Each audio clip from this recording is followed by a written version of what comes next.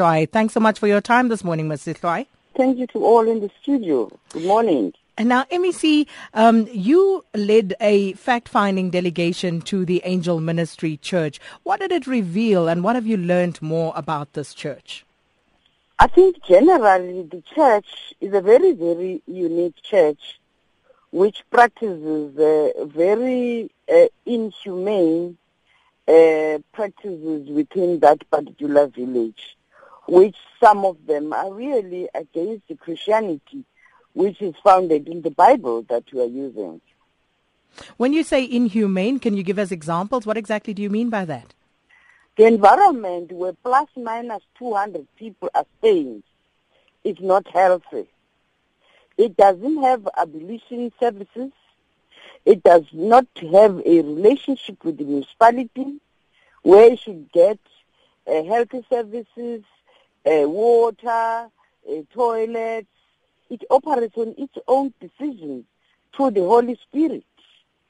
And in terms of the human rights of the people of this country, they do qualify to have services as their human rights.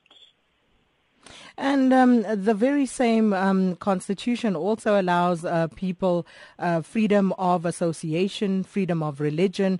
Are they not exercising that? If you read the Constitution, it's very clear to say all public institutions, churches, private sectors should ensure that they respect the Bill of Rights of individuals.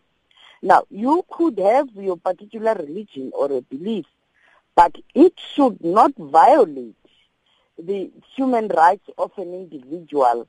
That's leadership, that's management, because all were subjected to the law of the country. Are the people who are at the church, are they living there out of their own will, or are they being forced to stay there?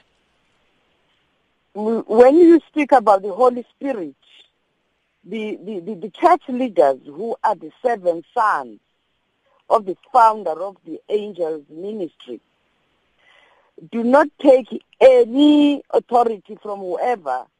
It takes from the Holy Spirit. Now, in that, you've got to believe to that, and many of us don't know how does it happen. And we are told that they come with problems, of which, when they are saved or rescued from their problems, they want to stay. Now, the issue that we're raising is that you are an organization, an institution that is subjected by the laws of the country. Why don't you make sure that they leave? They say it's their choice. And there are plus minus 200 people that are staying there in a 2 household in the yard. You don't see a visible toilet. You don't see water. They've got 4 full Jojo tanks, and there are no drainage.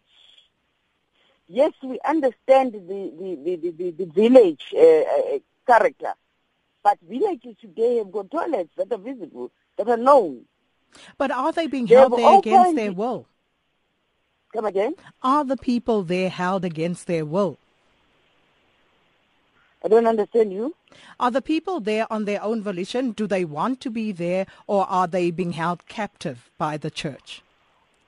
How the church presented to us, because we could not interview the individuals.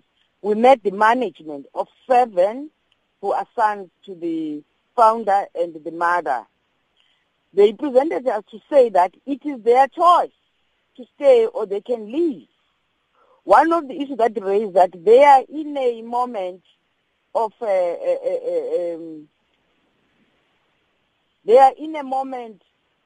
fasting, and they are here for that moment they are going to leave. But the villagers are saying they stay here for life, not going to school, not working, not associating with the village people.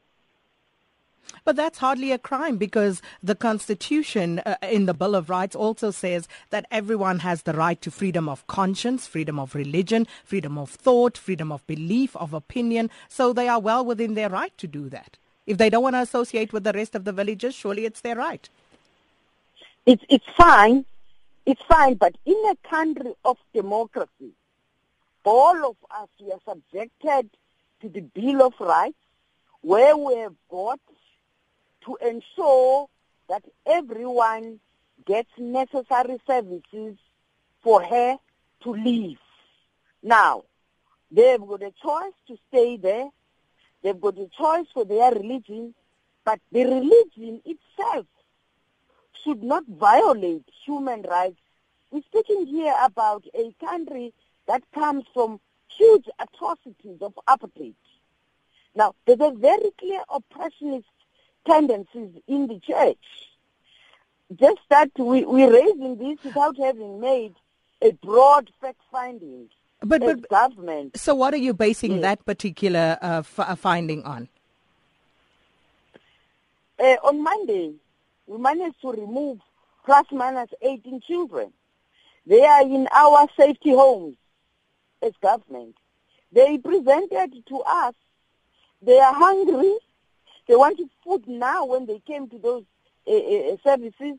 They are sick, others are malnutrition, and others do not have identity cards, others do not have birth certificate, and their health status is not known. Now, that's inhumane. That's violating the human rights of those children to live and to be dignified. So what's going to happen to these children going forward? Something else. We really don't undermine the religion, but it cannot be subjective to people of the country. How will you be assisting those children, the ones you've rescued, the 18 children going forward? They are in our centers as I speak. The social workers are busy now getting doctors and nurses to look on their health status, and we'll be engaging the church in terms of where they come from, so that we are able to make them to be full citizens in terms of having birth certificate and IDs, those that need ID numbers. But beyond this, government is going to get in the church to know more about the practices of the church. We've got to rescue the people there. We do not believe that it's their choice to be there, but we don't know. We are going to get that information when we get clearer and nearer to them. We have presented to them that we don't believe you are acting illegal, unconstitutional. Government is going to engage you as a way forward.